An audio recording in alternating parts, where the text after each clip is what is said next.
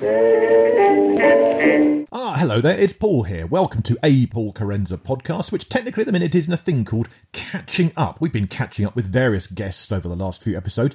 It's Christmas special time, and you know me and Christmas. I can't possibly let a Christmas go without bringing you some kind of online content via audio means. In other words, a podcast about Christmas. So what I thought this time I would do, I've done my book, Hark, the Biography of Christmas. I've done a Christmas podcast on Audible. You can search on Audible for Christmas What the Fa-La-La. That's what it's called. I forgot the title for a second there. Details of that in the show notes. And you can sign up for the free trial and then cancel it once you've got the podcast. You can actually do that and it won't cost you a single penny. Link will be in the show notes. But anyway, what aspect and angle should I bring you of Christmas this time?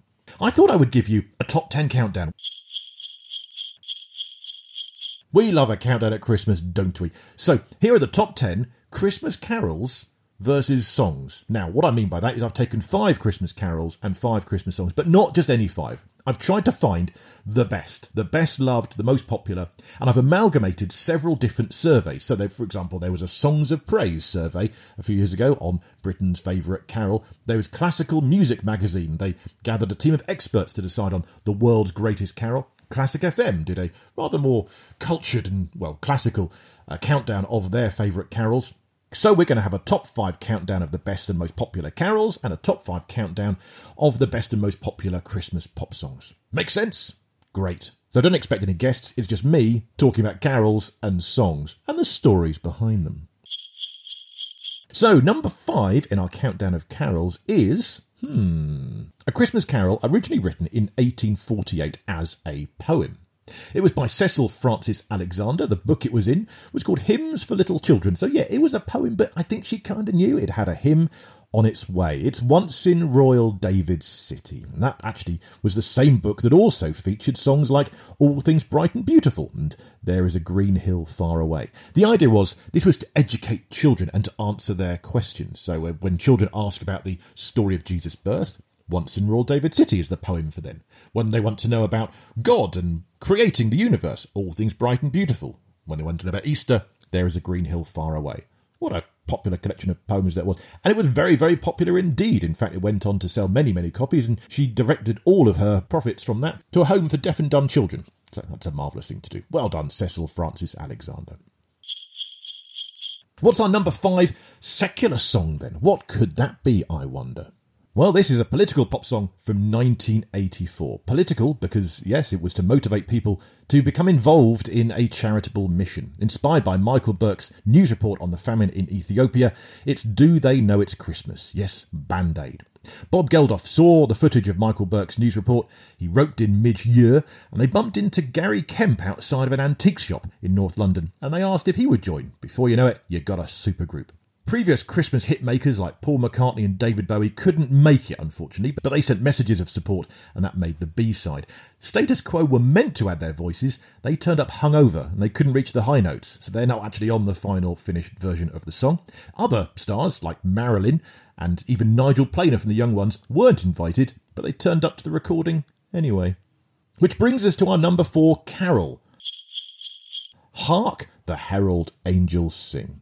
Written by Charles Wesley, except it had a different title and a different tune, so technically it was a different carol. Hark How All the Welkin Rings was the original one, inspired by church bells on Christmas Day, and the tune originally was the one we would now sing to Christ Our Lord is Risen Today, so Hark How All the Welkin Rings. That one, rather different. The tune that we now know and love was actually written by Felix Mendelssohn, that's Queen Victoria's favourite composer, and he composed it nearly 100 years later, and actually for the 400th anniversary of the printing press, which, of course, is a rather different thing. In fact, Mendelssohn specifically said that tune should never ever be used for religious purposes. Then he died, and so that tune, written for the printing press, was actually then applied to Charles Wesley's Christmas song, Hark the Herald Angels Sing. The number 4 Christmas pop song that I could find on the list, having amalgamated all of these surveys, is from 1973. But is it Wizard or is it Slade? It's Slade. Slade versus Wizard was Britain's glam war Christmas.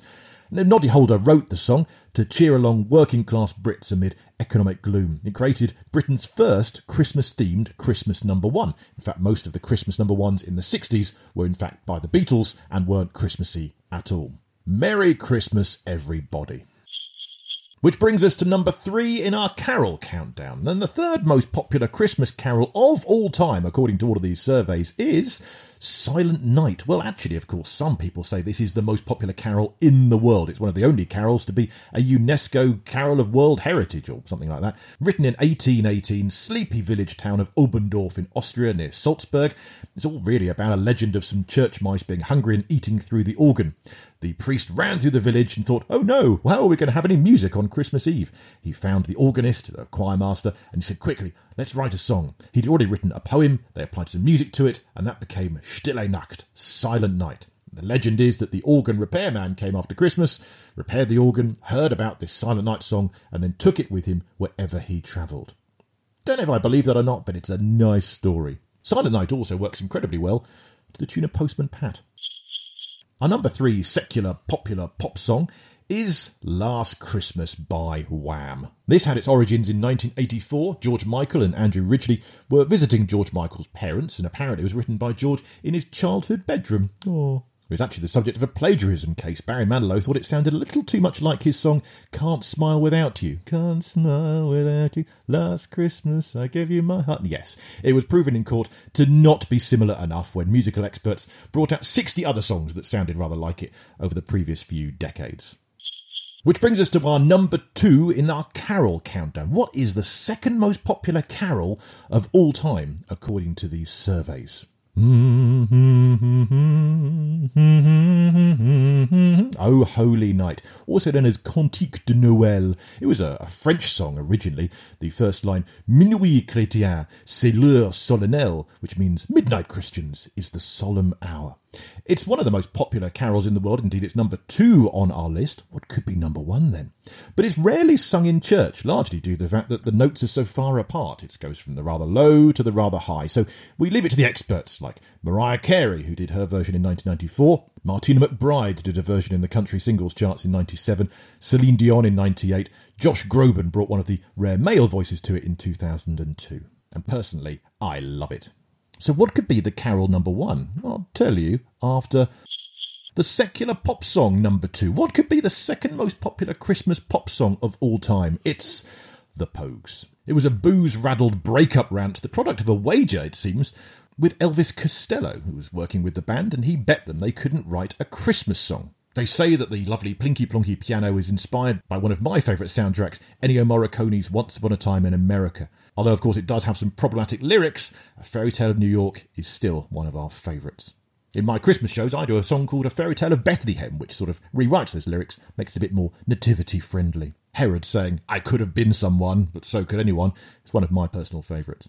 Which brings us to the top carol in our Christmas countdown, amalgamated from Songs of Praise charts, Classical Music Magazine charts and Classic FM charts. The favourite carol in the world, apparently of all time ever, is In